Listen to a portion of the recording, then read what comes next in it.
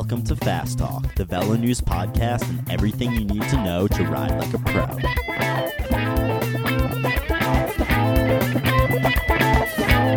Hello and welcome to Fast Talk. I'm Chris Case, managing editor of Velo News, joined as always by my sometimes effervescent, sometimes stoic co-host, Coach Trevor Connor. Peaking. It's that elusive target we all strive for, to be on our best form right when our target race comes around. We build plans for it, we follow 6-week guides we find online, and yet too often we find our best legs for the training race the week before the big event, or wake up the morning of our target race with flat legs. Perhaps it's so elusive because peaking is both a science and an art. What we discovered over the course of this podcast is that the two don't seem to get along with one another. Some of that has to do with the fact that science lays out a very specific 4-week plan for peaking, while the art says that it is very individual.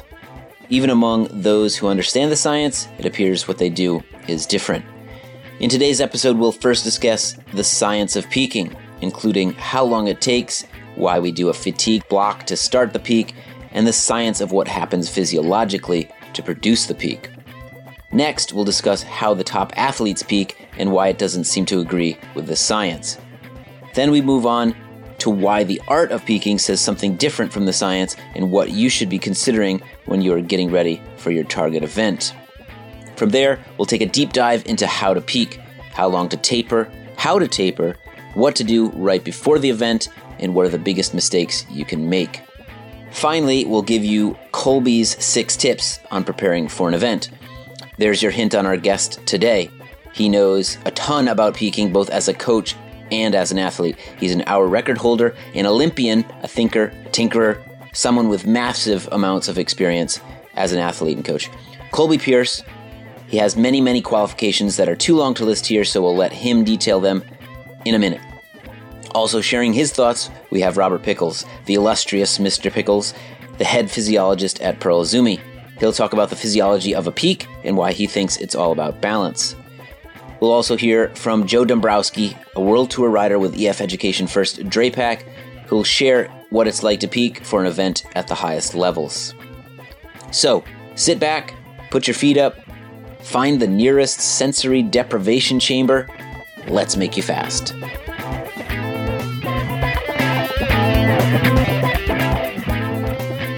Today's episode of Fast Talk is sponsored by Ceres, makers of PowerTap power meters. I used their easy-to-use, bulletproof G3 hub-based power meter at the recent Dirty Kanza 200-mile gravel race.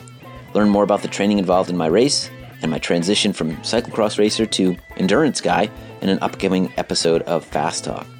Learn why gathering accurate power data from my PowerTap, which is able to deliver plus or minus 1.5% accuracy, played a critical role in that transition. Thanks to Ceres and PowerTap for their support of Fast Talk.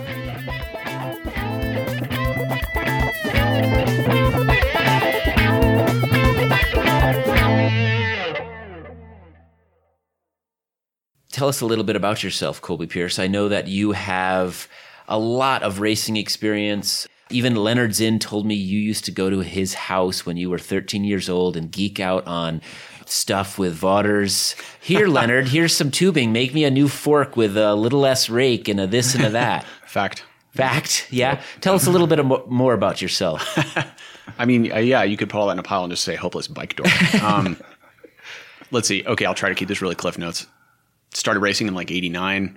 Went out, started mowing lawns, saved up immediately for a track bike, a mountain bike, a cross bike after I got my road bike. I mean, like any good cyclist should. Yes, started driving to the Springs when I could and just fell in love with the sport. It was like I got hit by a lightning bolt. I literally went home after my first criterium ever and was like, well, I'm a bike racer now, and I shaved my legs, much to my stepmom's dismay. She was like, what are you doing? So raced. Wasn't anything amazing in terms of raw talent, but just ridiculously stubborn. And so I eventually started to kind of do well. Kind of became a time trialist. Raced for Shackley in the late 90s. Carta Cyclist, stint on Carta Cyclist, Prime Alliance, O-Photo, American Pro Scene. Started to get better at track. Did some track World Cups. Ended up finally going to, I think it was 10 World Championships for USA Cycling. Wow. Worked for USA Cycling for a year and a half in 2005, starting in 2005 as track endurance coach. Mm-hmm. Yeah, I didn't even mention your hour records that you've had and held and currently hold. Yeah, I did a hour record in 1995. I broke John Fry's record in Colorado Springs and rode 50.191 k an hour. That was full dork mode, like Lotus. Actually, the bike, even by today's standards, is pretty fast. So I kind of had a little bit of a leg up in the time trialing curve for a couple of years because I was just way more aero than most other people. And then everybody caught up to me, and the guys with real engines started beating me. But then I moved on to track. And then I went to the Olympics in 2004 in Athens, raced the points race. That was an incredible experience. Just amazing. Got to stay through the opening ceremony to the closing ceremony. And then what happened? Oh, then I worked for USA Cycling. Then I came back to racing some more, did a bunch of Pro 6 days, most of which were with Daniel Holloway. Mm-hmm. We raced for 4 seasons of 6 days. That was an incredible experience because it was kind of a return to the old school in a way. Like, I think 6 days are changing now and they've kind of progressed. They're not what they used to be. More track stuff, went to Track Worlds. My last year Track Worlds was 2010. And then I got a job on Garmin for a year with their sports science team. Mm-hmm. That was amazing. Really hard year. Like, took me to my knees a couple times. Did the entire tour, the entire Vuelta, half the Giro, plus some training camps and Worlds. Wouldn't trade it for anything. Learned an amazing amount. Really grateful for the opportunity to work at that level. But I wouldn't do it again either. It was a hard year, man. I kicked my ass. And then I worked for SRM for a year and a half. So we're seeing a pattern here. It's called unemployable. Year and a half and you're out. Yep. See ya. Except for my own coaching job, of course, which I've been doing since 2005. But when you're your own boss, things are a lot easier. Also in 2011, 12, I don't know, I'm getting old, man. I went and lived in Sydney for a month with Steve Hogg and trained with him as a bike fitter. That was amazing. I mean, first of all, just to live in a city is cool because you get to not race through it, but you get to like go to the market and buy kangaroo and stuff like that. Super cool. But Steve Poor kangaroos. Well, apparently there's like a population problem down there. Yeah. And they're really high in iron, a great source of protein. So, but Steve's an amazing teacher, incredible thinker, out of the sphere type of person. I think you've got a little bit of that in you. Think so? I hope so. Yeah. I hope so. You're gonna express some of that today. I try to think out of the sphere whenever I can. So anyway, then started bike fitting and I've been now bike fitting. I'm coaching. I'm designing some track bikes. I teach at the Velodrome. I teach classes. I teach road and road clinics locally and coaching about 18 athletes. So yeah, bikes. Bikes, racing. You've raced probably more races than just a lot of racing. And so that brings us to today's topic, which is peaking. Yeah. Well, actually, now that we've heard Colby's experience, that was our hour. So thanks for listening to the podcast. That was a terrible Cliff Notes version. I talked way too much about myself. That's all right. That was, I'd love to hear the full version sometime. That's pretty impressive. Yeah. Peaking, there's a science side of it. There's a practical side of it, the art and science of peaking. And that's what we want to get into today. Before we get into that, though, I want to have you speak a little bit toward this fear that people might have towards peaking, this, oh my God, rest, take time off the bike. What's that all about? Well, I think it's easy for cyclists to forget that they actually get stronger when they rest. I mean, you smash your body, you do muscular damage, you deplete your hormones, you dehydrate yourself, you destroy your glycogen reserves, all those other things you do to yourself during training. It takes time for your body to register that load and then have time to repair all the damage you've done. And that's when you get stronger. So that's part of what that taper process is for. It's also what your Monday rest day is for every week, or maybe hopefully more than just one day a week. So this is a theme that we've brought up multiple times on the podcast, and I jump on any opportunity to bring it up. Remember, the fundamental principle of training is you do damage with training, and then it's in recovery that your body repairs, and if you did the right amount of damage, it super compensates and builds you back stronger. Yeah. And everybody forgets that recovery side of that principle. It's stubborn. Cyclists are stubborn, and obsessive. Obsessive, which is what makes them good athletes in a way, because you have to be that type of person to go out and drill yourself for 30 minutes up a climb and in training a bunch. Otherwise, that's how you get the load you need. Mm-hmm. But you have to give your body time to respond to that load. And so many cyclists and triathletes as well are just type A personalities. It's go, do, and they're focused on the going and the doing, not the downtime. So, and then of course, as soon as you don't have training as a distraction, then you start thinking about your race and you start thinking about your performance and how invested you are into that, all the training, months of training and preparation you've done, planning, and the money you've spent, and all the sacrifices you made with your family and your friends and and you start getting nervous about how that's going to play out. And that time during the peak, the taper time before the peak really happens is when that sort of mental energy really crescendos, and that can be difficult for an athlete to deal with.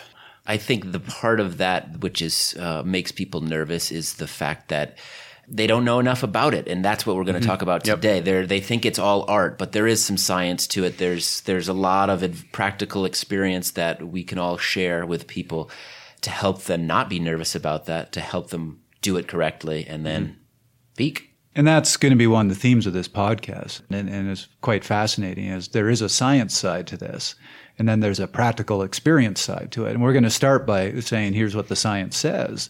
But I think as we go through the podcast, that's actually going to get quite gray. Why don't we start with the science, Trevor? Absolutely. What a segue.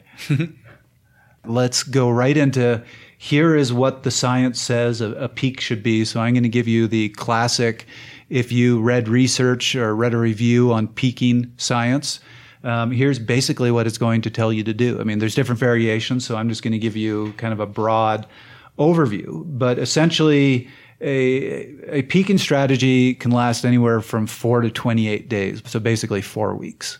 And what they suggest in the science, and we'll talk about this in a minute, but you start actually with a big week where you actually quite intentionally overreach. So I always like to say to my athletes when we talk about a taper and bringing down the amount of stress you're putting your body under, you have to be tapering from something. So if you're sitting on a couch and say, okay, now I need to get strong for a race, so I'm going to rest more, you're just getting out of shape. So it's, again, you need to do that damage and then let your body repair from it. So most of the literature, when you see a peaking strategy, they talk about some sort of week-long functional overreach. And that's about 4 weeks out, so 28 days out to about 21 days out. And then the research really does talk about 2-3 weeks of bringing down the training stress. And what they say is you have 3 factors in your training. You have intensity, you have frequency, and you have volume. And it seems that you want to maintain the intensity. So you want to keep up interval work, whatever you're doing. You want to maintain frequency. So still train most days. It's the volume that you want to bring down. And the research says you want to bring that volume down somewhere 40 to 60%. Which is a lot. So you're essentially cutting your training time in half or more.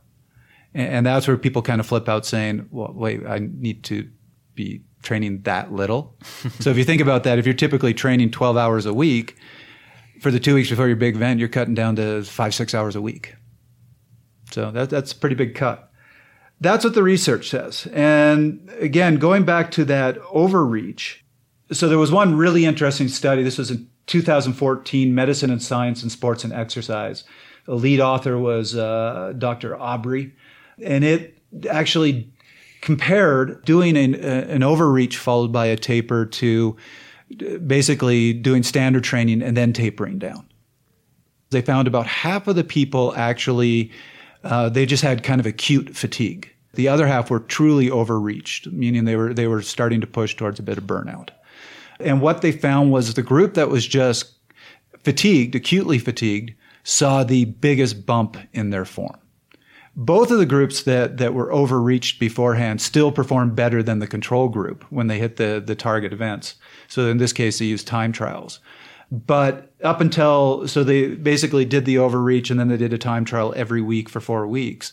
It wasn't until the 4th week that you saw the people that were actually truly overreached able to match the people that were just acutely fatigued. So it took longer for them to catch up, basically. So it took them longer to catch up. That's exactly the way to put it.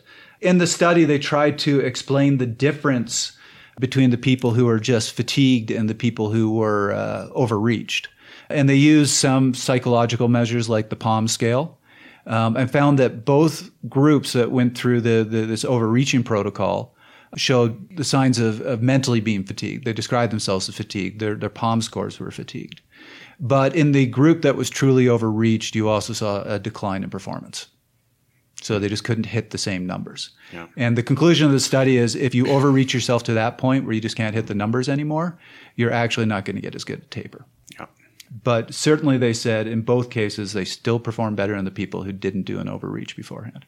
So from my perspective, that comes down to really understanding your baseline as an athlete, right? Because I used to joke about one of my Shackley teammates in the past where he would go best after he broke a bone. It's like the guy, this dude was infamous for sort of always being just totally smoked, just always training too much. You know, his famous saying was 100K a day, right? That was his baseline. Like he would ride 100K a day. He also did 1,000 sit-ups a day. I'm sure there's some people on the podcast who can figure out who this is, but I don't need to name names. But the guy was just smoked, but then he would fall down and break his collarbone. And 6 weeks later, he'd just be like an uncaged tiger, right? It was that forced rest. So there's some athletes, if they're really type A and their baseline is like they're barely above water all the time, and then you try to push them, you try to give them some week that's another whatever plus 15 or 20% TSS or load or volume or however you want to quantify it, it might just bury them for so long that they may not come out of the cave in time for their event unless you give them a really long taper.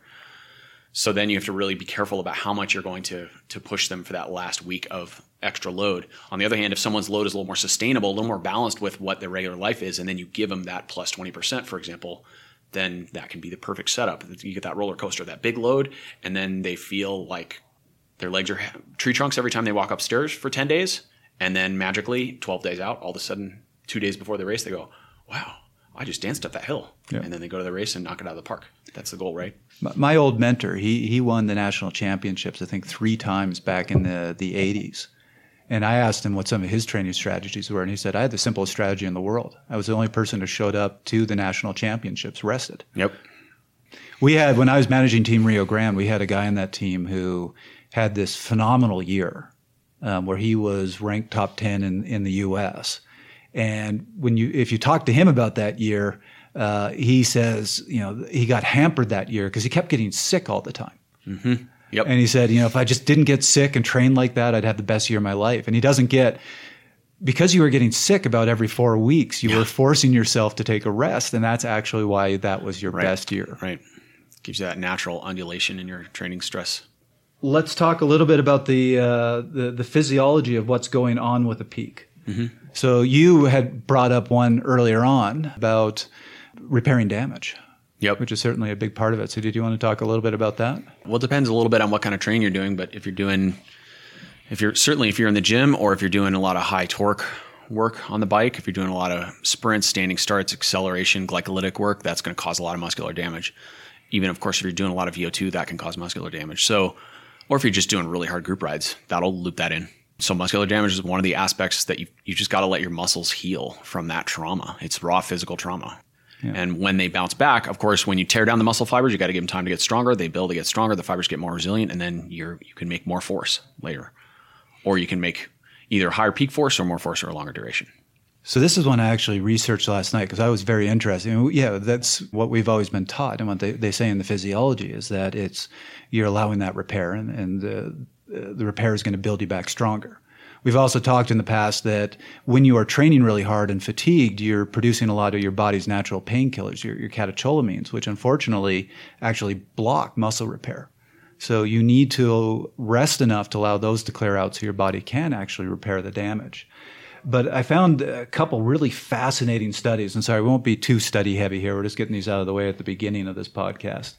But a couple fascinating studies that found what's actually adapting, what's actually getting stronger.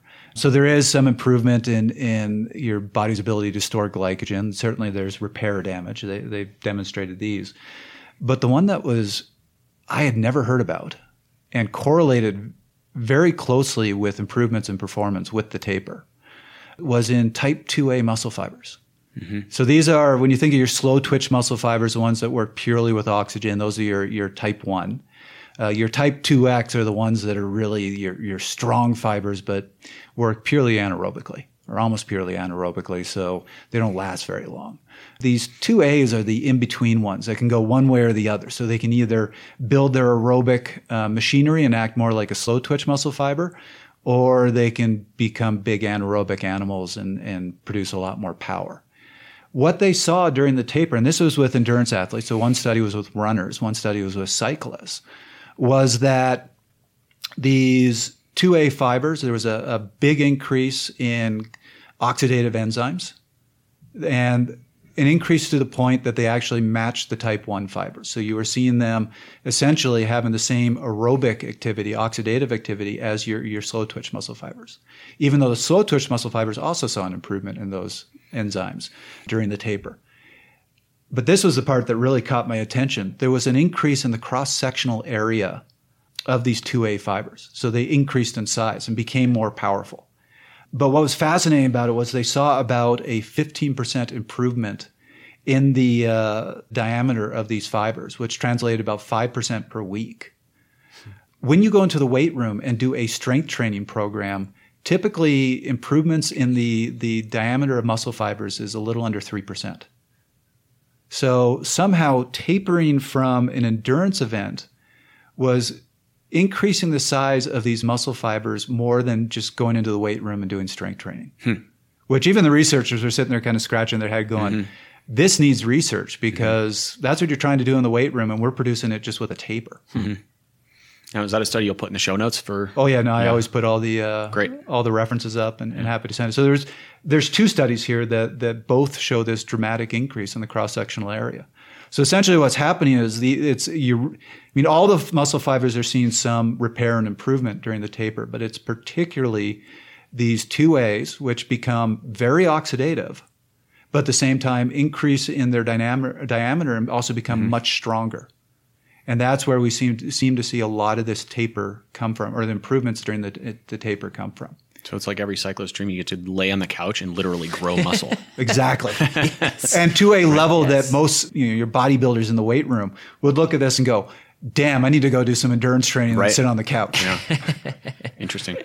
And the last important thing in this study was that they had people who tapered by reducing volume but keeping the intensity up, and they had people who tapered by reducing intensity but keeping the volume up. And you only saw these changes in the people who reduced volume but maintained intensity. Yeah, I remember studying Mujica years ago, and I've got his book, and he's one of the kind of premier guys who studied tapering and peaking quite a bit. He's written a lot of literature. He's been a lot of studies on it, and that was always his nuts and bolts, was reduce volume, maintain or even increase intensity, and maintain exercise frequency. It took me a long time to get my head wrapped around that intuitively as an athlete and then later as a coach, because for me, when I would finish a really big block of overreaching, I would kind of just want to cut it off and just not do too much. Right. That was my instinct. I mean, but I was the guy who really buried myself in the overreaching part.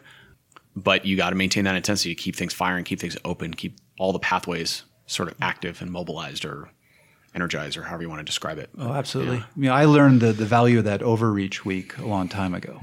But my strategy always for that week after, when you start tapering down, it's like you said, you start looking at intervals and going, oh, no more intervals. Right. So my technique is I go to a training race, and when I get there, I'm like, my goal today is not to finish.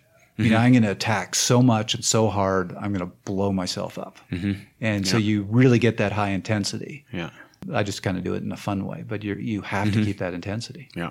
My method for that in the last few years actually has been pick a short Strava locally. I'll do this for my athletes. I'll be like, today's the day you're going to go. There's a Juilliard climb here in Boulder locally. We don't have that many good local little circuits with short hills. Most of the time, if you want a short climb where you can do some high power, you kind of have to go up a canyon and then do a U-turn in the middle or something. Right. Just recover on the climb and keep going. But Juilliard's it's a short climb. It's probably less than a minute. Less than a minute. Well, depending on what direction you hit it from and how far you go. But yes, if you come down from the steep descent into it, it's less than a minute, and it's probably, 10%? Maybe I'd probably say 12. 12 kind of towards the top a little bit, and then it kind of tapers out, and man, you can just light yourself up like a Christmas tree on that thing. And so I'll go and just see what I can do on Strava on that thing, and I don't really care that much, but it gives you some accountability. It's a little bit fun. I can do it on my terms. I go put on my race wheels and my skin suit if I want to. Stash my balls in the bushes.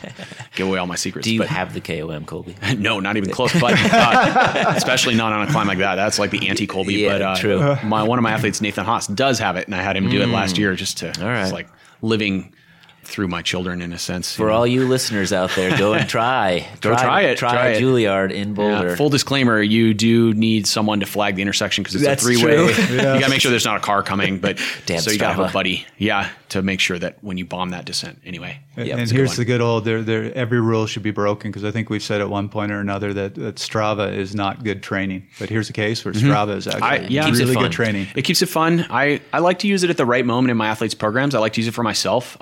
Sparingly, but Yeah, at I key do. moments. I do. Yeah, and threshold for me, and this, I don't want to digress too far, but threshold for me is like frosting on a cake. You need just enough. You smear that thing with frosting, it's just going to ruin the whole cake. But the little at the right moment brings everything together. It's also like salt in a soup. Better analogy. Too much salt in the soup, the thing's it's inedible. The entire recipe's ruined. But you put just enough in there, a healthy dose at the right moment, and boom, it brings everything to life. It's a flavor enhancer. That's what threshold is for a training program. So I'll sprinkle some threshold into my athletes' programs here and there. And the best way to do that is say, hey, go try Superflag. Yep.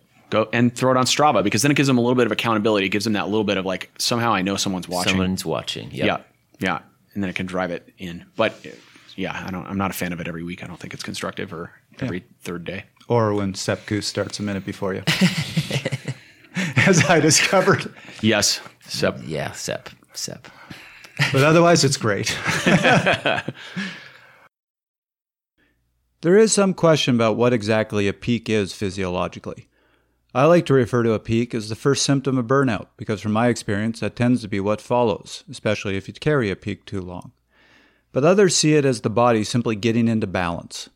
Robert Pickles, the head physiologist at Pearl Izumi and someone who has 20 years of experience helping athletes perform their best, shared with us his thoughts on peaking and why it's about getting the body back in balance. Peaking is certainly, in my opinion, a necessity for performance, right? Where we're bringing the body essentially back in balance from the stress of training. That's ultimately trying to break us down into the rebound that's going to help our physiological adaptation. And peaking is really just a name that we've given, right? We're people. We like to put things in nice, neat little boxes. Peaking is a name that's given to a strategy to try to bring the body into a good place. For me, in my opinion, the best peaking is typically when we maintain intensity and we reduce volume. And physiologically, there's a lot of different things going on. For me, a big part of that is just even something as simple as glycogen repletion, right? We're going through big, heavy weeks of training. Even though we're eating a lot, we're always operating at a moderate amount of glycogen impairment. And through peaking with the reduced volume, we're filling those fuel stores. And we're providing the body with that energy that it's going to need for that high output competition. Beyond that, we can talk a lot about reduction of muscle damage. We can talk about decreases in inflammation. We can talk about all of these different things that go into how we're feeling. But, one of the easiest things for people to understand is it brings our carbohydrate stores back into balance. Physiologically, is there a danger to trying to extend a peak? So an athlete has that feeling of, wow, I'm on fire, I'm hitting PRs, I'm just racing better, and I've been racing all season. Everybody wants to hold on to that. Is there a danger in trying to hang on to that as long as you can? At some point in time, you're losing fitness, right? And we're talking a balance of that chronic training load over time versus acutely what's occurring, right? And if that chronic training load is relatively low, then we do not have the stimulus that causes the body to improve. We're responding to that day-to-day change in intensity and volume. And so, you can't peak. 2 weeks is oftentimes cited as what you can maintain a true peak for. And if you try to go below or longer than that, then your fitness is going to come down. Now, that doesn't mean you might still perform well. There's no question about that. But for you as an individual, you're no longer optimal and you're coming down the backside of the curve at that point in time. Okay, so we've talked all about this science of peaking. When they look at what the top athletes are doing, do we find out that they're actually conforming to what the science says they should do, or are they doing something else? So we said at the beginning that we're going to take the science, which is pretty crystal clear, and we're going to make it gray. And this is the start of making it gray. And then when we start giving our advice, it's probably going to get grayer. So interestingly, it doesn't seem like it was until recently that some people said, why don't we see what the best are actually doing when they peak for races? So I found two studies. One took they're both with cross-country skiers. One took 11 athletes who were all gold medalists at either the Olympics or the World Championships. So they were all Norwegian, basically. Pretty much. Yeah. It was definitely a Norwegian study. This was in 2014. It was actually led by Seiler. Oh, was it? Another study, and unfortunately, I don't know cross-country skiing, so I don't know her name, but I believe it was a Norwegian athlete, and they talked about her being the best cross-country skier of all time, and I think she's won 18 medals between World Championships and Olympics. That's more than Colby. By a good margin. Her tapering strategy was very similar to this other study, these other medalists, so I'll basically just kind of lump it all together. One thing that did fit with the research is while they were in their taper, during the couple weeks before the event, they kept up their high intensity work. They definitely did a bigger week about 3 weeks out from the event. But this is where it starts to fall apart. So here's right out of the study. Training volume, frequency, and intensity remained unchanged from pre-peaking to peaking period. All three variables stay the same. All three variables stay the same. So, I mean, you actually look at the graph here during the final week of the event, or actually it was 2 weeks before, it came down just a little bit, but it was not significant. It was certainly lower than during their preparation phase, much earlier on in the season. But you look at those few weeks leading up to the event, from pre-peak to the actual peak, there actually wasn't that big a change. The other thing that was really interesting is they looked at the records of how many people took a rest day 12 days out, how many took a rest day 11 days out, and so forth and so on. And what you see is 2 weeks before the event, so from 12 days out to 6 days out, there was always at least one athlete taking a rest day, and often 3-4 athletes that would take a rest day on one of those days. But 5 days out, 4 days out, 3 days out, and 1 day out, not a single athlete took a rest day. Yeah, they're all training. They're all training. And by rest day, you mean complete rest, no active recovery. Just, right. Yeah. And the other thing is if you look at their the 14 days out, we have this little graph here that shows how many athletes did high-intensity intervals on 14 days out, 13 days out, all the way out to 1 day out. And you can see, on average, 4 athletes were doing high intensity on every one of those days. There wasn't a single day where there wasn't at least 1 or 2 athletes doing high-intensity intervals. And the day where you saw the most number of athletes, so 8 of them doing high-intensity intervals, 2 days was out. 2 days out. 2 days out, yeah. Prime the system, prime the engine. Openers, Openers. as you might call them. Yeah, Yeah. in the cycling world. That's interesting. One thing that I'll share with respect to how I coach my athletes, especially when they're getting ready for an event that requires, cycling's such a momentum sport, meaning really you do need openers. Like in all the time, I've been racing 30 years, and in many times you get mixed results, meaning if you have a forced rest of some type, let's say you crash hard or you're sick or whatever, and then for whatever reason you have to jump into a race. Sometimes you'll show up to that race and magically your legs will be open. Everything will fire and you'll just feel floaty and light. You'll surprise yourself. But more often than not, I would say you end up with heavy legs, dead legs. You do one effort and kind of blow up, and then you're sort of gassed for the rest of the race until you're, it's probably a result of your blood volume being low and a few other physiological factors that just prevent you from running the engine red hot and open. So we've all learned the hard way that we need those openers, right? To a certain extent, in between those opening sessions, those periods of intensity, those intervals running into in the last week, I'll recommend that people just hop on the rollers is my favorite way to do it. And I actually call this workout stir the soup. And it's just a light, really it's the other term I'll use is minimum effective dose. So I'll say 30 to 45 minutes, just sort of get going, get your kids nice and light, start off and around zone 1 heart rate, progress to zone 2. As soon as you break a good sweat, and you get over that point where your legs are burning and then the burn starts to kind of subside, meaning you've sort of processed whatever you're going to process. You've stirred up circulation. You've raised your muscle temperature. You're done. And that's usually between 25 and 45 minutes of riding. Stir the soup. And you like soup, don't you? That's your second soup reference. I like soup. Yeah. Soup is good. Yeah, it is. Soup is good. All right. Yeah. I think what we're getting from these Olympic athletes who, because, if they're getting gold medals, they've figured some things out. And you just looked at the graph. There was a fair amount of consistency between these athletes. So it wasn't like it was one outlier. And I think the summary of these athletes is, yes, you need to keep up the high intensity work. I think that athlete they were saying was the best of all time. She slightly increased her high intensity work. You made it a little harder during her taper. You still saw a trend towards decreasing volume. And these studies were saying you're seeing more like 15, 18%, not the 40 to 60% that they're recommending in the research. So it's just a lesser taper. Right. It's still tapering, Yeah. but just not as dramatic as what the science is saying. The other thing that I thought was interesting is that bigger week where they do a little bit of a functional overreach was 3 weeks out, not 4 weeks out. Yeah. So it was a little closer to event. So the taper was a little shorter. And you can see here that overreach week wasn't huge. It was just bigger, a little bigger than normal. So little less drop in volume, keep up the high intensity, do that overreach a little bit beforehand. And both studies, one of their conclusions was these are athletes who are racing all the time. Yes. They don't have the luxury to do a big 3-week taper. So that might be one of the part of it. factors is they've actually trained how to recover really quick and get ready for the next race, recover quick, get ready for the next race, and might just be able to handle it a little bit better. Yeah, it's interesting too to consider kind of the demands of the events the athletes are competing in and what they're trained to, what their baseline is. That's what we're talking about is change in homeostasis, right? We want a desired effect, and we have a given load, and we have to look at what that workload is, try to quantify it, try to measure it, so we can figure out what it is, and then change it, manipulate it accordingly, so that we get a result for our peak event. Anybody who's gone through a physiology program, there is an expression, which is all training causes a conversion from fast twitch fiber to slow twitch fiber. And people will say, well, that's crazy. What about going in the weight room? Well, look at your bodybuilders. They have all these veins because they're actually developing a lot of slow twitch muscle fiber.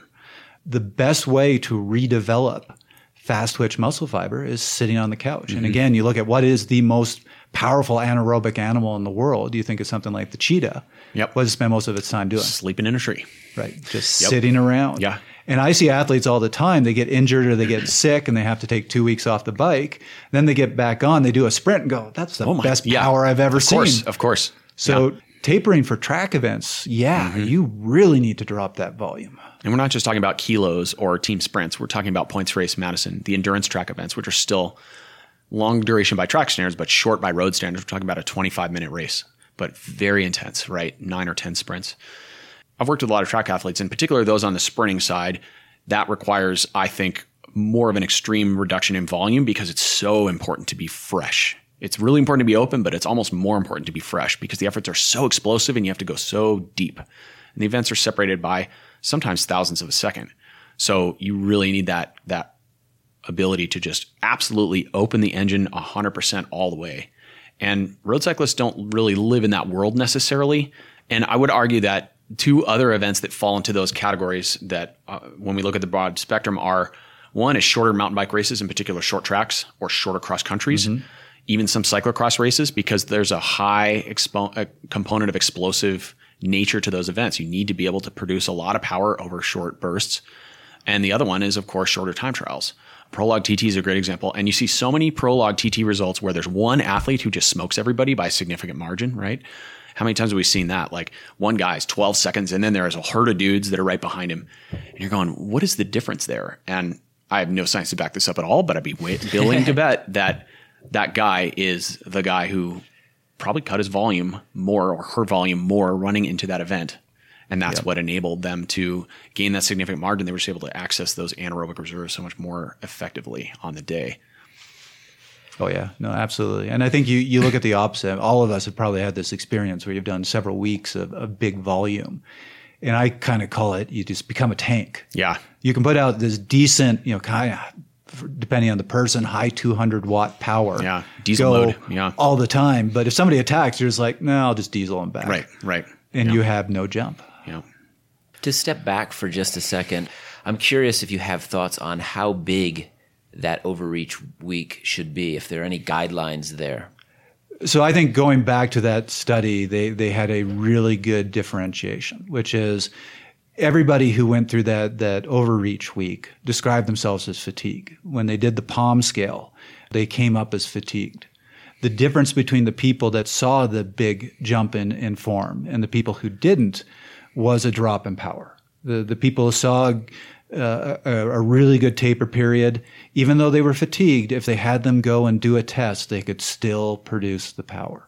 So you could almost just take the approach of do interval, if you're building that week, do intervals towards the beginning of that week, towards the end of that week. And if you're 30, 40 watts down, you probably overdid it.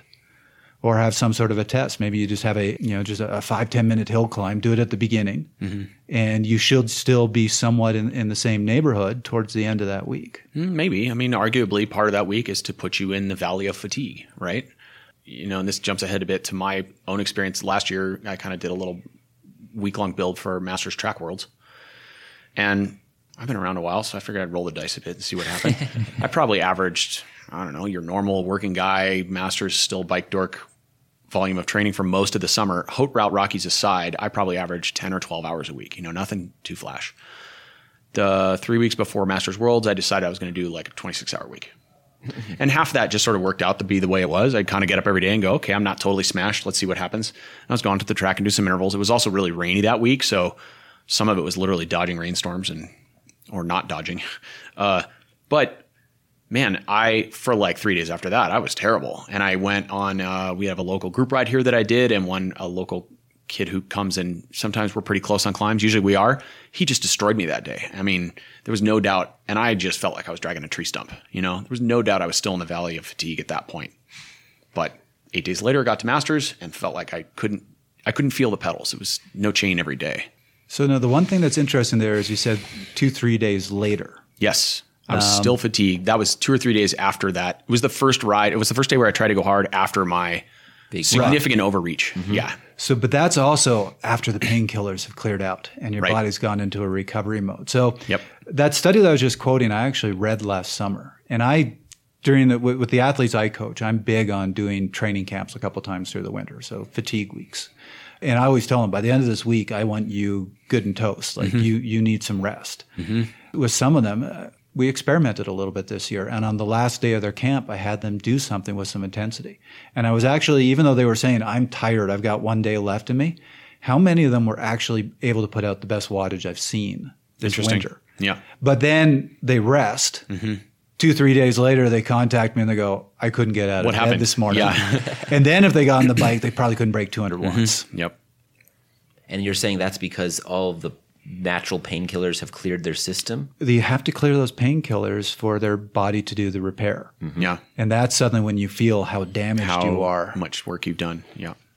I think it's clear that with the different philosophies and things that we're discussing, that we're starting to get into that gray area where it's a little bit more art. And I think that that's interesting. I think that everybody has a method. I think we're trying to help people hone that method, but I think it's also things you have to try. You have to experiment. Even Trevor, who's been doing this a long time, even Colby, who's been doing it for 30 years, is still experimenting, still tweaking, fine-tuning, searching for what works for them. And as you age, it might change. As you race more, it might change. Yeah, I think you're spot on. There's an individual side of it. You and I are both that time trial style rider, and I know I can dig myself into a dark, deep place of fatigue and actually a week and a half later come out of it and have that big kind of bump, that taper bump.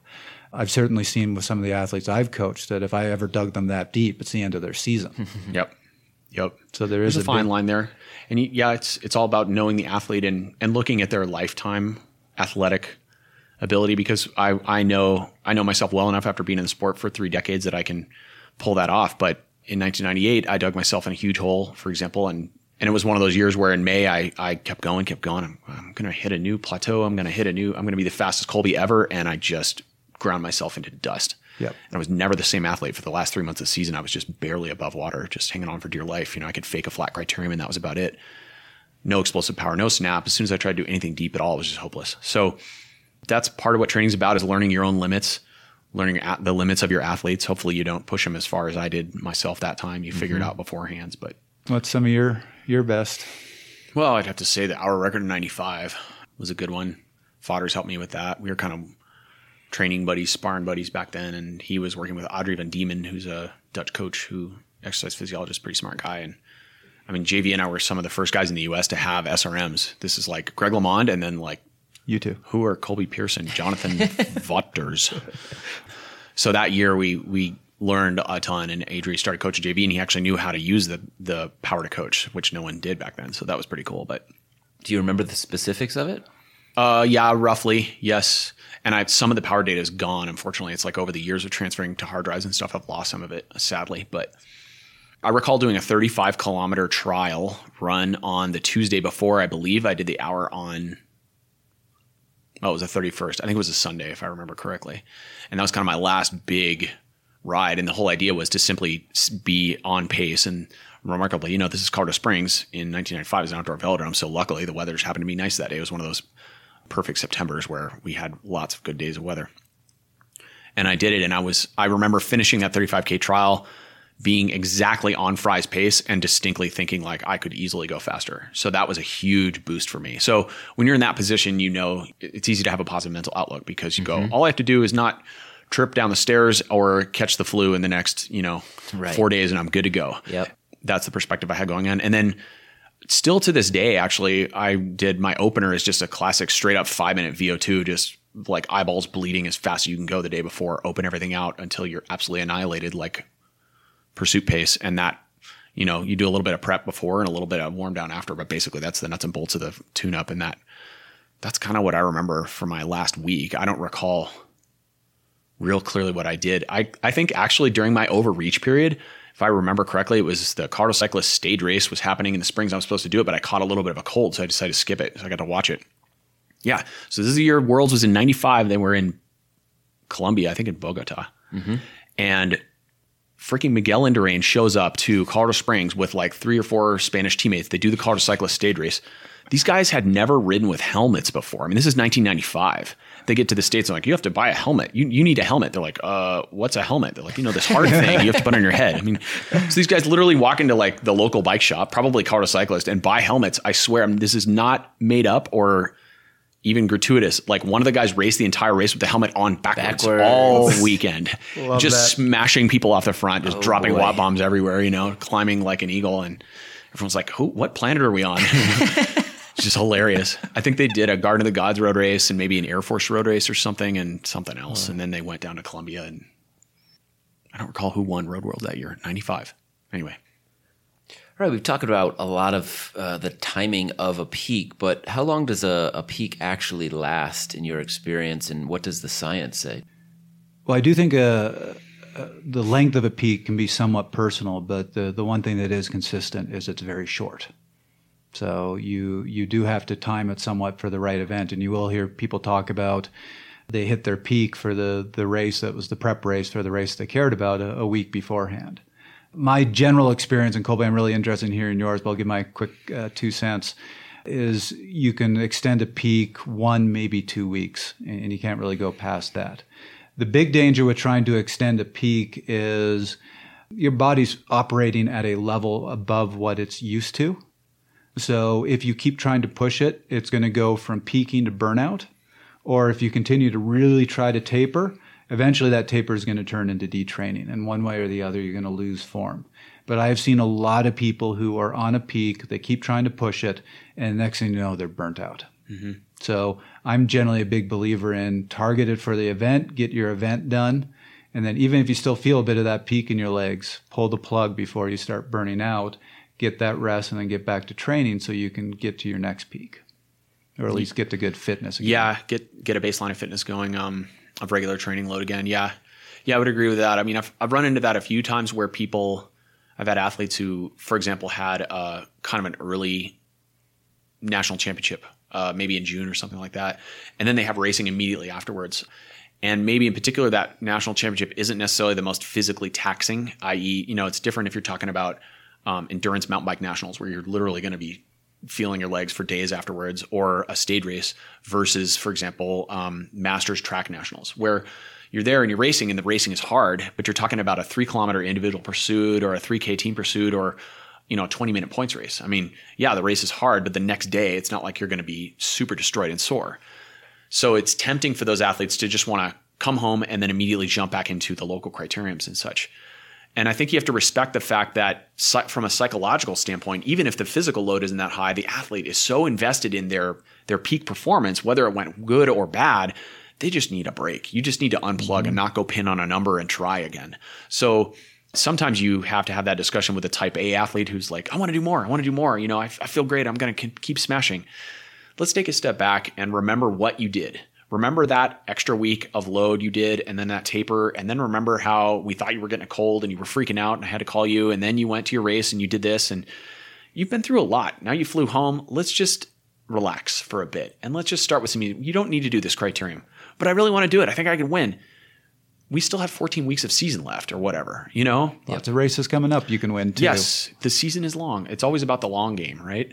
Especially at that point. So, but as far as how long a peak actually lasts, yeah, I think if you're talking about a championship event or an event that is really physically exhausting, then even if the person thinks they can keep going, chances are they can't. So you just have to be a little bit firm with them about, as a coach, and plan in advance. Say, look, we are planning a break here. You need a break, because I'm afraid if you keep going, the other danger is you give someone a giant loading week and then you taper them and then they're super fresh and they go to a race and they smash and then they keep going. Well, if the fitness is still there, they're generating a lot more force. And sometimes, in particular, if mechanically something's not quite ideal, then bing, injury. Yeah. So right? that's what I was getting at. Your body's operating at a higher level. I exactly. kind of think of it as, this is when you're hitting the NOS button in the car. And you talk to any drag racer, if you keep hitting that NOS button, the engine's going to fall out or something, right? Or some explosion. I don't know much about race car engines, but yeah, actually, I'm kind of guessing myself. But I'm assuming if you keep hitting that NOS button, fluid will fail. Any listener out there that knows about cars, tell us what. Send us a letter. Analogy. Send us a letter. Yeah. So of course we're going to get an email saying, no, you keep hitting that NOS button, it cleans goes everything forever. out. Yeah. Exactly. That's not the way human engines work. So, yeah. The trickier part is too, when you have a race that's not a championship event that has a very definitive finality to it. So let's say you're peaking for Tour de Gila, which is in May usually, and then you've got a few weeks of racing after that, and the rider wants to keep going. Then again, man, there's so much racing left. I think it's up to the coach to have that honest conversation with the athlete and say, look, I want you to be good for your September goal, whatever that is. Or if they don't have a coach, they should have that conversation with themselves. And take the and be long realistic. View. Be realistic. View, like you said. It's not a weak guy, like I'm not tough enough thing. Everybody has a natural wax and wane to their preparation, their training, how their body responds to load. You can't just go forever. Right. One of the things I do with all my athletes is whenever they have a target event, about pretty close to that event, I have a talk with them about what's your next event. Because I think it's important to have that in the mind, because when you are building towards a race and you're doing that big overload week and then you're taper and you're trying to be perfect with everything, then you go to this event and you have the event, whether you win or lose, there's always the same reaction a day or two later of, this has been my life. Now what? Now what? And there's a bit of depression. And I've felt that depression a bunch of times. And it's really important to be able to look down the road and say, 6-8 weeks from now, I've got that event. So it's not like this is just everything's ended. What do I do with my life? Yeah. You don't have to have a big existential crisis.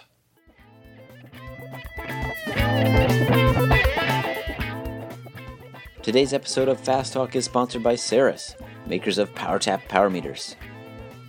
I used their bulletproof G3 hub-based power meter at the recent Dirty Kansas 200-mile gravel race. Learn more about the training involved in my race, my transition from cyclocross racer to endurance guy, in an upcoming episode of Fast Talk.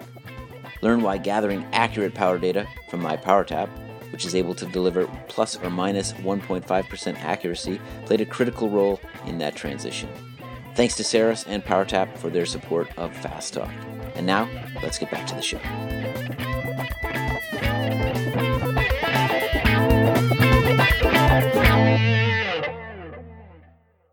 So now that we've talked about the science and learned what the best are doing, learned what the literature has said, let's talk a little bit more about the gray areas of this, the art of peaking. Colby, you've had decades of experience here. Tell us a little bit. Give us an overview and perspective on peaking. Well, for me, my number one rule as a coach is to always try to see the athlete as an individual. You have to understand. The more you understand about the athlete, and I don't mean their training stress score. Really understand the athlete, the more you can effectively write training for them. You got to understand what their relationship status is, what they do for a living. Do they spend time on their feet? How good is their diet? How much stress, the other stresses in their life? Yeah, because that all, of course, contributes to what they're going to be able to do on the bike. As Paul Chek said, he's a mentor that I've been studying, and an exercise coach and a holistic lifestyle coach. He says, you bring your whole life into the gym. And what he means by that is you bring all your stress into the gym, all your financial stress, all your job worries, all your relationship concerns, your whatever it is. If you have an injured heart from a bad relationship experience, that's going to impact you as you make effective work on the bike, because as we all know, everyone's personality comes out on the bike. I mean, that's one of the things I love about cycling. You put someone 20 minutes into a really hard climb and they're scrapping to make the lead group. You look at the expression on their face. There's something primal about that. And that's the summation of who they are as a person. And that's not just all the intervals they've done. That's their whole life experience. So I'm a mean guy in the Peloton. I'm not sure I like where you're going with this. The scowl, the Trevor Connor scowl. And Chris Horner's always smiling. I don't know what that says, but so my point is you have to understand the athlete on a holistic level. And of course, part of that on the more granular sense is that you have to understand, really be in touch with what their training load has been. So when you think backwards, just like you think backwards from the finish line when you're sprinting in a criterium to this corner, that corner, whatever, where am I going to set up my sprint? It's the same concept in a taper, and then a loading week, and then a taper into peak performance. And you have to say, how far out am I going to put this peak? How am I going to instruct my rider to do this?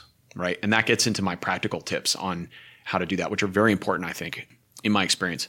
But it also sounds like you're saying that each individual athlete has to put the time and the experimentation in to find what's the best peak for them. I would agree with that. It's difficult to do because it's one of those experiments that you can only do so often. I mean, you could tell someone that for a local road race, they're going to do a full, 1 week load that's going to be plus 40% of their normal training volume, and then have them taper for 8 days and then try it at a road race. It might be successful for some athletes, and it's probably a good idea, but in practicality, it may not work out that effectively because that's a lot. And in particular, when you're talking about 95% of all athletes, they don't have the flexibility to manipulate their schedule that regularly. I mean, every once in a while you have the dream client who runs their own company or whatever. Maybe they have very flexible employment or that kind of thing. And that's great. Then you can play with those variables a little more, but most athletes I coach don't have that. So when a little more constricted in there. Exactly. Yeah. If their regular weekly load is 10 hours, you say, look, I want you to do 16 hours, 16-hour work rate for 8 or 9 days,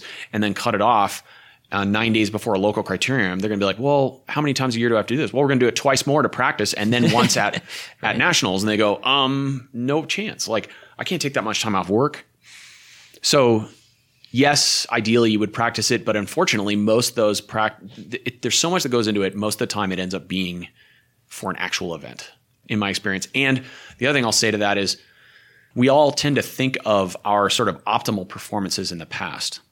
And it's kind of the same thing in terms of if 3 years ago an athlete did X, Y, Z PDQ before a certain race, they're going to want to take that same 8-day pattern and the same intervals at the same hill and the same recovery shakes they were drinking and say, well, if I just replicate that now, I'll have the exact same result. But of course, 3 years of life have happened. You're not the same athlete. You haven't trained the same. You got married and had a kid, or you changed your job 3 times or whatever. All these other things have happened. You've had different training load, different race schedule, different teammates, So we can't it's not that formulaic. So my point is, even if we have a baseline sort of idea around something that worked in the past, it doesn't mean it's going to work for you in the future. Of course, you can take that structure and manipulate it or change it, use it as a baseline, but you can't replicate it. I've had so many athletes that, particularly you hear this with riders who get lost for a season, they kind of feel like they trained hard, but it didn't work.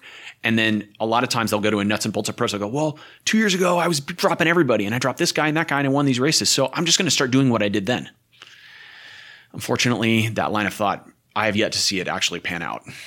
So because you've got the previous 12 months of different stuff in your body. So what are we talking about? We have to boil it down to nuts and bolts. We have to look at the bottom line of what the basic concepts are. And I agree that maintaining or increasing intensity is important. It depends a little bit on how much intensity you've had in your program. If you're a person whose idea of intensity is 5 times 6 minutes at VO2 power, and you're actually doing 30 minutes at VO2 power, which most people aren't, secret, when they do 30 minutes of work. Some are, but many aren't. Then you might be well advised to cut it down to 15 minutes on your VO2 day. I'm talking about during your actual taper, right? But for someone who's doing 12 minutes worth of work, high quality work, or maybe more poignantly, if you have a master's athlete who's training 8 to 10 hours a week all summer, Are you really going to ask them to cut their volume again by 40 to 60% to train 5 hours? That's what the science recommends. On the flip side, that's not what the athletes, at least at the Olympic level, are doing. I don't know how pertinent that is to a master's athlete who's training, or anyone who's training. It doesn't have to be a master. Anyone who's training 8 to 10 hours a week. It's like, okay, does that mean on your day where you were going to do a 75-minute lunch ride, you're now doing a 38-minute lunch ride? I mean, come on. Like, just go for the hour. Like, get a proper warm-up in, do your work, do a little bit less volume of intensity. This is my general thought pattern, but make sure that intensity is very sharp, right? And I also tend to look at physiological sort of windows, meaning there's certain durations of intervals that really tax someone's body, and there are other durations that are a little more sustainable. One of those durations is right around a minute, things get really hard. If you do a 1 minute interval with a gun to your head, the last 15 seconds, you are really pedaling through clay, mud, and cement, right? That's because all the glycolytic system for most people shuts down, usually around 45 seconds in. So you're kind of forcing it. Now, that type of stimulus can be very useful at certain points in a program, but when you do it all the time, it can really be very damaging. So maybe during your taper period, you cut that down to 45-second intervals. I love 45-second intervals. I think they're very useful for emptying the glycolytic tank, right? There are times when I give my athletes 1 minute intervals. There are times when I give them 40. So it's all about context. And the same for me goes for 3 versus 4 versus 5 minute intervals. A 5 minute interval is really just a 4 minute interval with a gun to your head for the last minute. You get to minute 4 and you go, I think I can barely hang on for dear life the last minute. And then I get this wonderful duration, right? So in your taper period, maybe you don't need to quite do all that damage. What your objective is to activate all the energy systems, activate all the enzymes, make sure the body's still awake and open and the muscle fibers are firing and generating force, but not fatigue them. Right. To me, it sounds like you're painting a picture that has a lot of nuance, that has a lot of feeling as a coach, responding to the feelings of an athlete. I want to flip over here to Trevor, do you agree with this? Is this how you're coaching? Shoot it down with some science. Oh, no, actually. So when I work with an athlete for a taper, same thing. I don't think there's a particular formula. You can just say, here's what you're going to do, and you're going to be perfect on this particular day. It's not that simple. So I actually take much more of an approach of here's how it should feel with the athletes. Mm-hmm. And during that taper week, I talk about we never want to have a time when you are feeling buried and tired. Agreed. But when I have them go out and do that intensity work, the way I describe it to them, which is, you're actually being more scientific than I am with your description. But it's kind of the same thing. I say, I want you to go out and I want you to finish that workout saying, that was a good hard workout. I feel like I was hitting some big numbers, but you should not be coming home dragging your feet. Yes. You should almost be coming home energized. That's how I like to, it's like if you were doing squats in the gym and you put on a given weight and you're sure you could do 12 reps, we're going to 9 today. You should always come home with a few reps in the tank on your taper week. It's more about perfect execution, perfect form, super high power, crisp, and then you're done and that's it. Put a bow on it, go home, put your feet up. Exactly. Yeah. But taper week is off track when an athlete calls me up and says, I'm feeling fatigued, I'm feeling tired. Yeah. You never want to get to that point. I mean, you can do that during training, but not on a taper week. Yeah, I would agree with that. Although I have had athletes in that taper period where things have gone, it's basically they're coming off their big overload week and their normal load is, we'll just say hypothetical numbers, 15 hours a week, and you bump them up to 22 or 23 or 24 hours. So a big increase for their overload week. That would be aggressive. It's going to take them 72 hours where actually they're probably going to feel a little bit worse. And you're going to have to give them some time and you're going to have to coach them through that. That's where the coaching and the pep talks are so important. Say, look, what are we here to do as coaches? We're here to constantly remind our athletes where they are in the big picture because all humans tend to see trees, not forests, especially when the event is coming. And so you have to constantly back them out and give them the 30,000 foot view. Say, look, you should be fatigued right now. You should feel like, do you remember how much work you just did? Do you remember that Tuesday last week, I made you go up Flagstaff 3 times? And you did it. And do you remember that on Friday, you set a new 5-minute season best power somehow? You're smashed. So just chill out. Everything's going to work out. We have 9 days until your race. There's trust involved there. Yes. No, that's a really good point. And sorry, when I was saying you should never feel tired, what I meant is you should never put yourself back in a fatigue place with the work that you're doing during the taper week. Agreed. Absolutely. So if you're, Yep. if you hit that point where you're feeling pretty rested and then you do a ton of work and you're fatigued again, You've undone the it. point of the taper week. Yeah, agreed. But I agree with you. You can do that fatigue week, have multiple days in a row where it's kind of scary going, Ooh. damn, I'm What did I not do to even sure I'm myself? going to start this race. And then all of a sudden you wake up one day and go, the best legs I've had all year. Yep. The science was saying 3 to 4 weeks for a taper. You were just mentioning a lot of 7-8 days. I'm wondering if you have any more evidence to talk about the timeline of a peak. Have you ever even tried a 4-week taper or a 3-week taper? Not intentionally. I probably have as a result of sort of extenuating circumstances. For example, there are periods where I myself have been battling like some semi-chronic knee stuff was coming and going early in my career. And I ended up kind of half training, half not, half training, half not. And that effectively ended up being a long taper. What have you found to be the ideal taper for you, your athletes? What are some of the For me, I think 7 to 10 days is the sweet spot. 2 weeks out gets to be for someone who's absolutely glued into a 7-day work week schedule. Sometimes you got to finish that build week or that overreaching week 14 days out. So then effectively you are in a 2-week taper. So that's about as much as I had several athletes on that program before Worlds, now that I think about it. So, and that's more a function of the fact that you can just give them 2 big days on the last Saturday and Sunday, and then they got to go to work on Monday. And so what I do in that case is I make sure that that overreaching week or that loading week is significant. And then I tell them you're doing nothing for 2 days, and your third day is a maybe active recovery. So we give them 72 hours to help clear out the system. And then we start a pattern of, for me, what I found really works effectively is a day on, day off pattern. Pretty simple. I've used this for myself. I've used it for track athletes, road athletes. I've used it for juniors going to junior world time trial championships. I've used it for Alex Howes going into US Pro Road Championships, and Worlds, both. Day on, day off. I find it to be very effective. It's simple. It allows the athlete to do just enough work every 48 hours. If you do some type of work that activates things and you kind of approach it like a bit of a cookie sprinkle, it's a little bit of this work, a little bit of that work, a little bit of tempo, a little bit of threshold, some VO2, some short explosive neuromuscular work. And then they get a day of active recovery. And then we repeat that. And then, not exactly the same. The intensity on the on days changes, but fundamentally the pattern is day on, day off. And the day off doesn't have to be active rest, but most of the time it is. And then that's also a day to emphasize recovery modalities.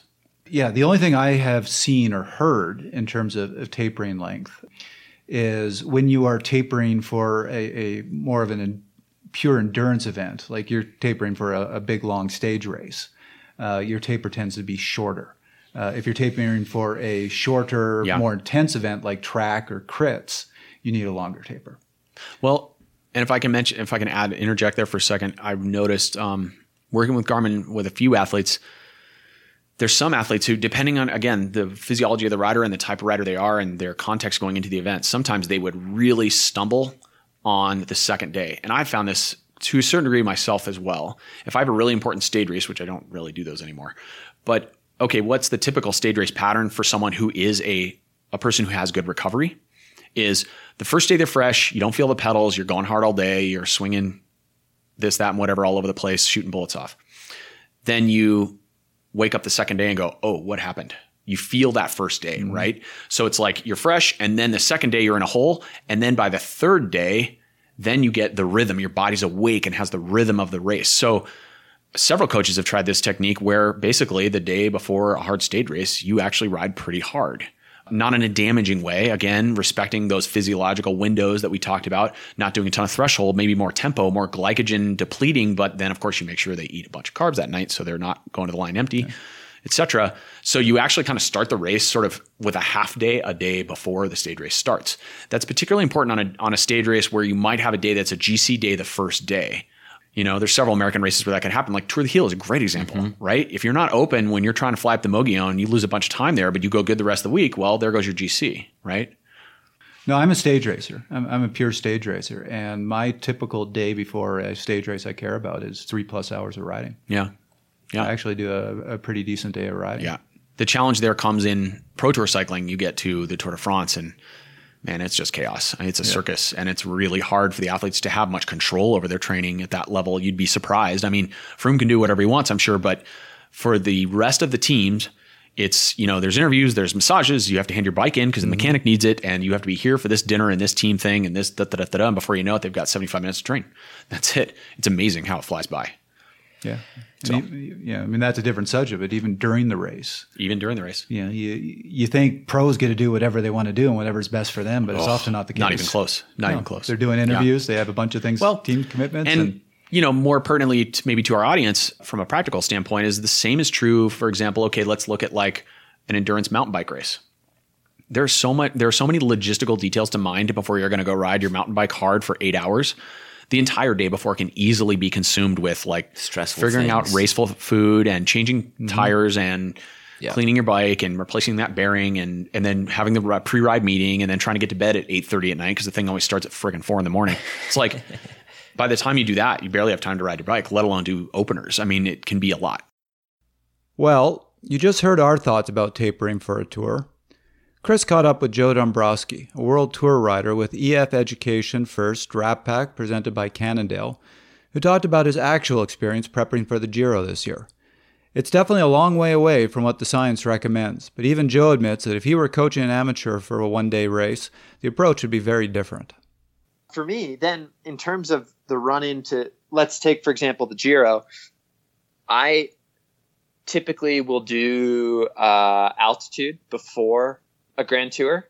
So, like, for example, this year, it's looked like, this big anaerobic focus, lots of gym work up until about February, and then starting to come with more volume and a little bit more like long sustained efforts. And then I would say the last bit is, especially as a climber focusing on Grand Tours, you need to make sure your weight is where it needs to be. I've had actually good success with, like, in 2016, in this same time frame, I was in Tenerife before the Giro, and I ended up riding a great Giro, and I spent, I think, 17 or 18 days here, and I did maybe 1 or 2 days where I went over 320 watts. So the intensity was actually very low, and I was just riding a lot.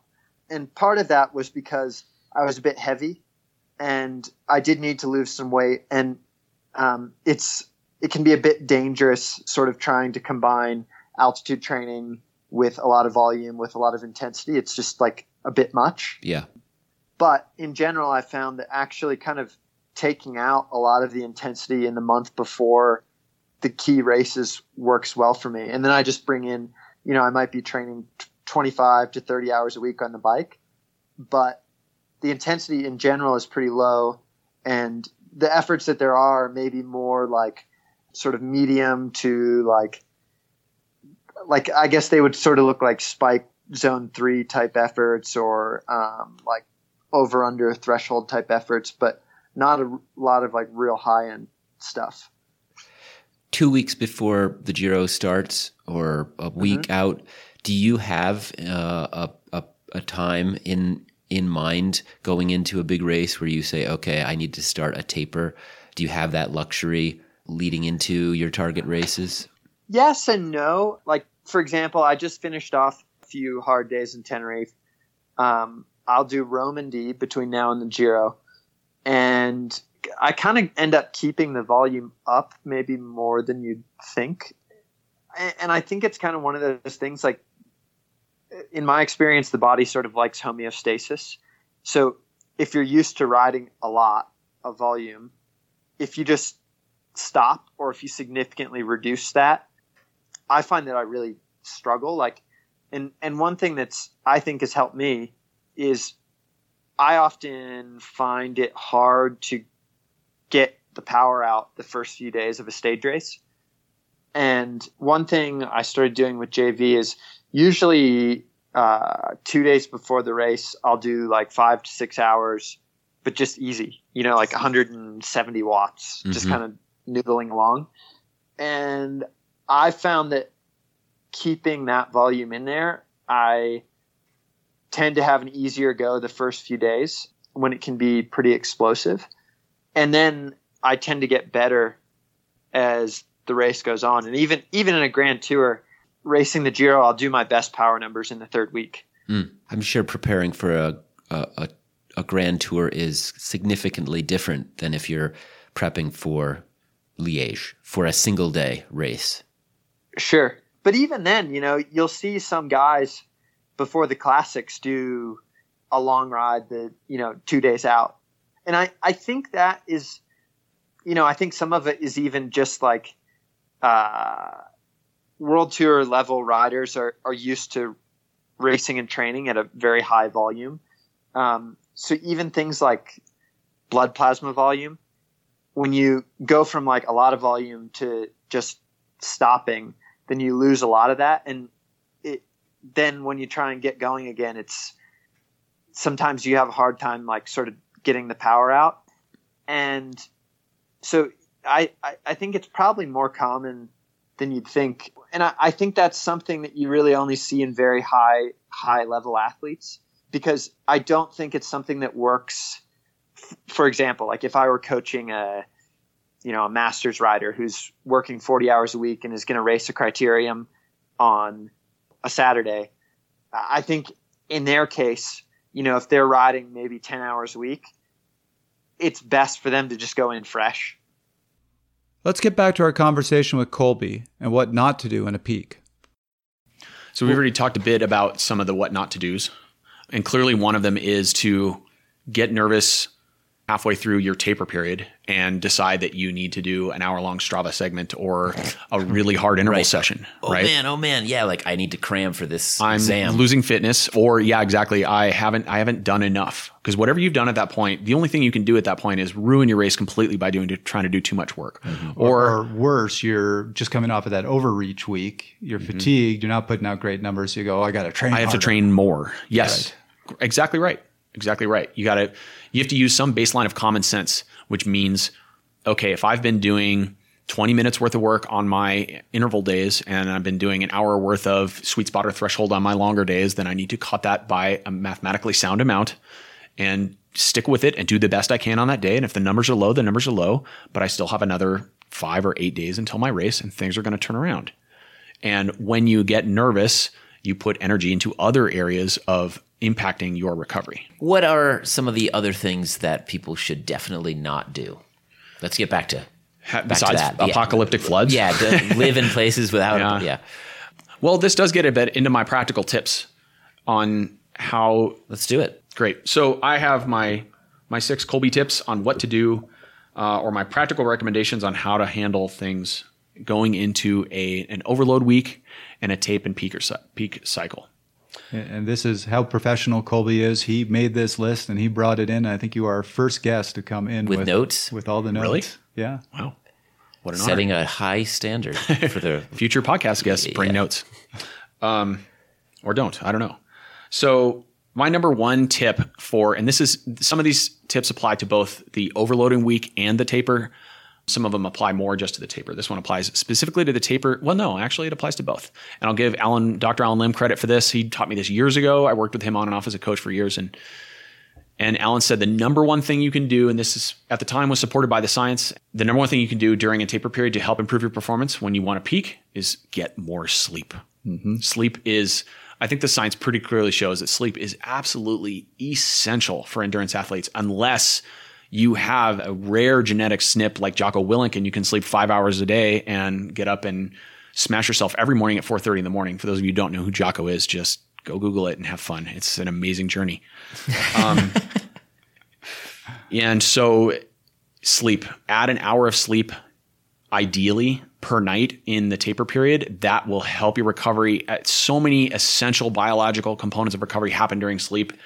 It's I can't emphasize it enough. And the easiest and most practical way to do that is to go to sleep an hour earlier than you would normally. So if you are a 10:30 bed person, climb into bed at 9:30. Even if you don't fall asleep at 9:30, that's okay.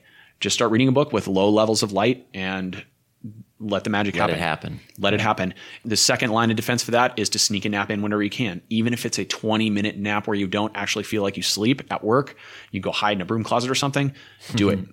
When you get home from work, if you're totally smashed, before you start playing catch with kids and, cleaning up the dog poop and cooking dinner or whatever other random domestic stuff you got to do, sneak in a 20-minute nap. Just make a deal with your partner, offer them something in return. Maybe it's that amazing vacation down the road, but there's got to be give and take. And hopefully your life partners and family understand this goal is important to you. You've been working at it for months, so they should be supportive of you in that perspective. So you might need some help. Sleep is one area where people need help. Ask for help. Yeah. Good. That's number one. Number two is clear your calendar. Okay, if you are normally training 12 hours a week, and then your coach is going to ask you to do 18 hours a week during your loading week, and then your taper period, this is not the time to go to the dentist. This is not the time to start a new screen door project. This is not the time to finish your taxes. Do that stuff in the other 50 weeks in the year, not these 2 weeks. Okay? Because life coach Colby comes out. You're already dealing with you need a clear calendar so you can just relax. And then if you have an extra hour at night, if you're not going to bed early, then you can just do something relaxing. And that time will help you unwind and work towards your goal.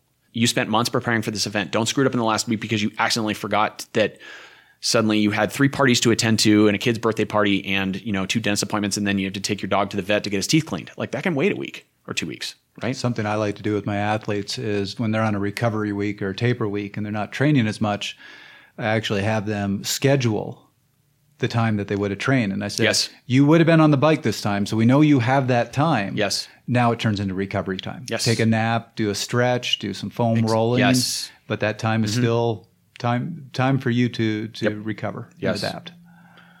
Exactly. I agreed. Number 3 is during that taper period is the time to make lists, be organized, and be professional. That means managing your equipment, take it at a sustainable pace. So if you're preparing again for a mountain bike stage race, that's the time to go check your tires, check your cassette and drivetrain, take your bike to the shop, or do the work yourself. Again, at a sustainable pace. So you plan it out in advance. So it's not the night before the race. All of a sudden you're running around, going to the bike shops and stressing out about stuff that could have been done 4 or 5 days ago, right? That's the time to make sure you've got enough chain lube. It's to start going to the grocery store and planning out your list to make your energy bars or do your scratch cookbook or whatever your method is, right? Make sure you got enough energy drink, all those details.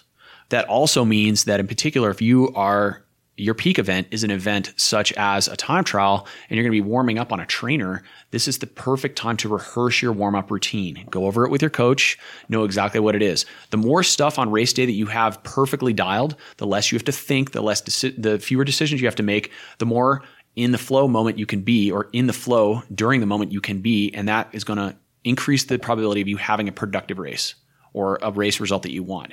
So if your warm-up routine is 20 minutes zone 1 building to zone 2 plus a 5-minute progressive plus you practice that once during your taper. Just set up the trainer and that's your intensity for the day. Make sure it works. Try it out. Discuss it with your coach. If you have questions about it, then once you actually do it, then you'll go, oh, well, I guess once I did it, I wasn't sure if I should do another minute in this zone or what. You can iron all that out. Then it's dialed, right? And that's also the time you should have a clear picture what your training is going to be.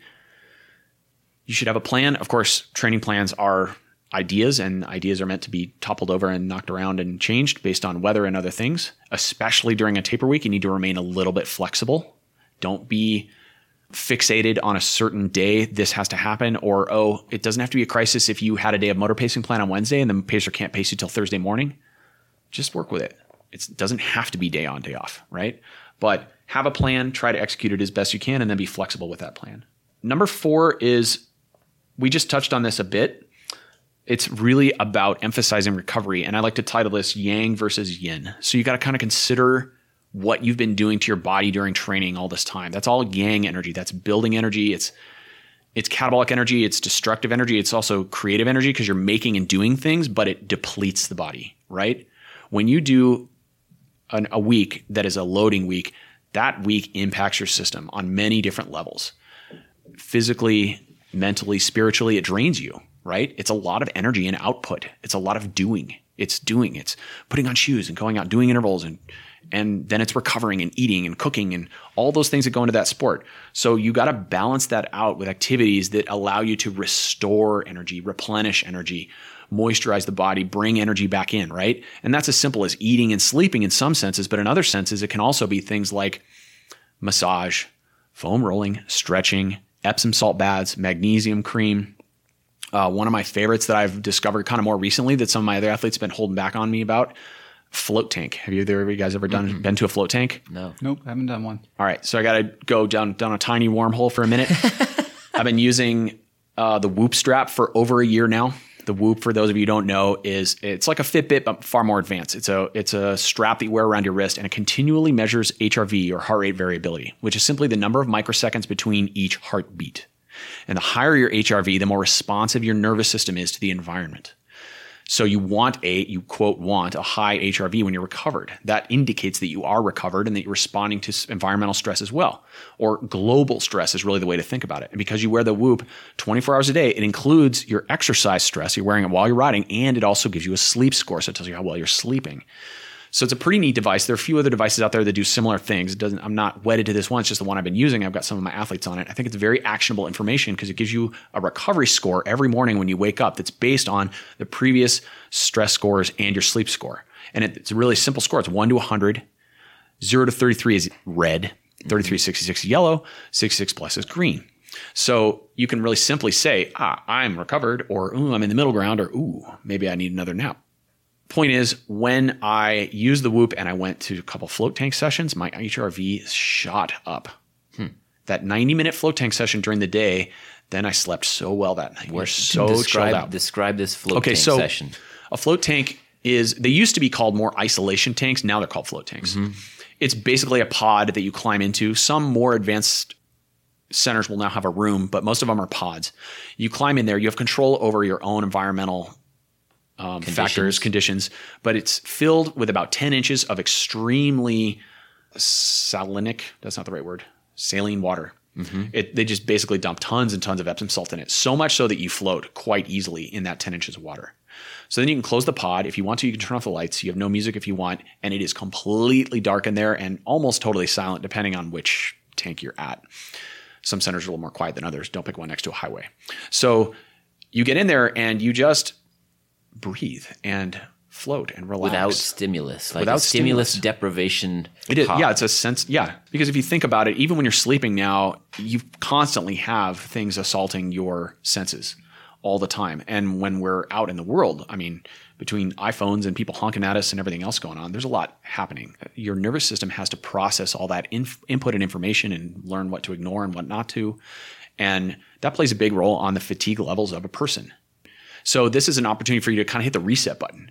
And what's amazing about it is a 90-minute session will take seemingly about 45 minutes in your head. Time just flies by and you walk out of there just like a Zen monk. It's incredible. And you want more.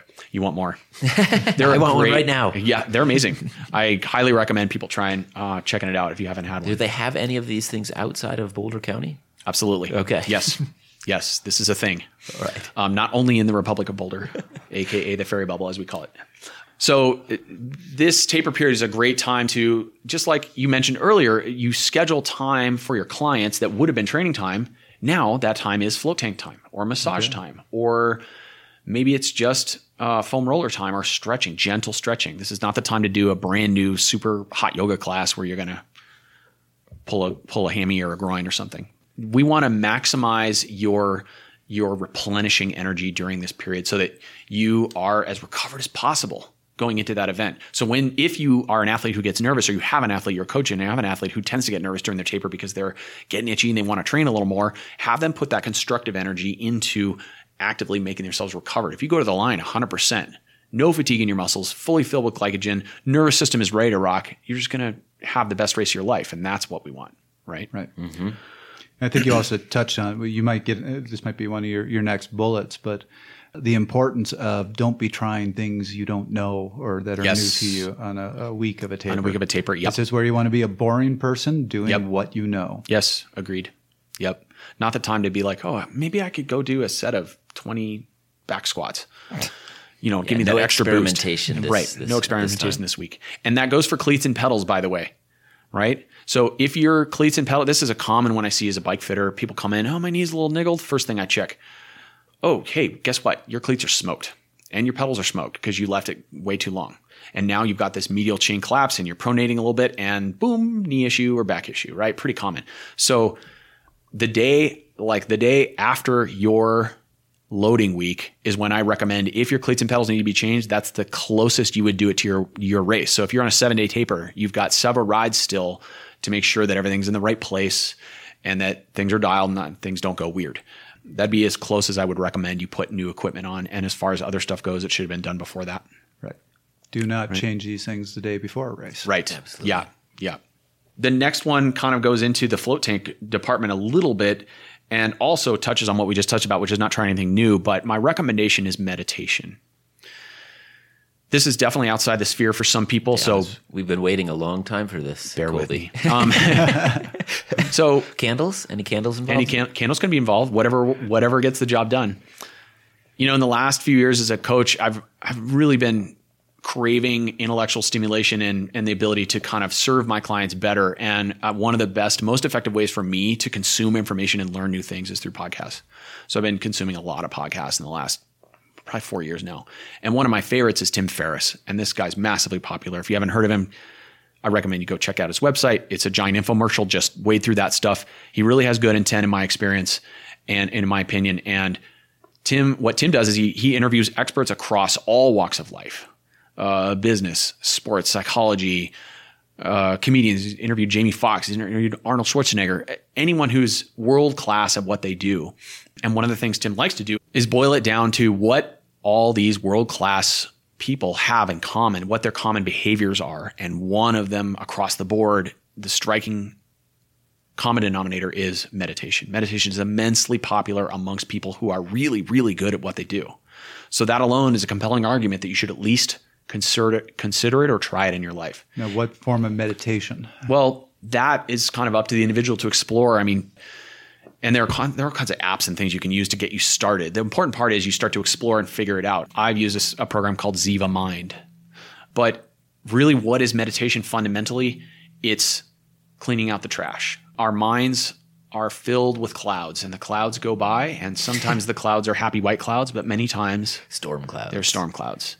And these clouds collect in your skull, and they can influence your perspective and their negative thoughts about whether it's about yourself, whether it's about other people, whether it's about the guy who just cut you off, or whether it's negative self-talk about I'm not good enough, right? This touches on Or I didn't do the right preparation. I didn't do the right or you preparation. start My training wasn't second-guessing. hard enough. Right. Oh, this guy is doing this time trial this week and I'm not doing that. Why do I need to do that? Did I not train enough?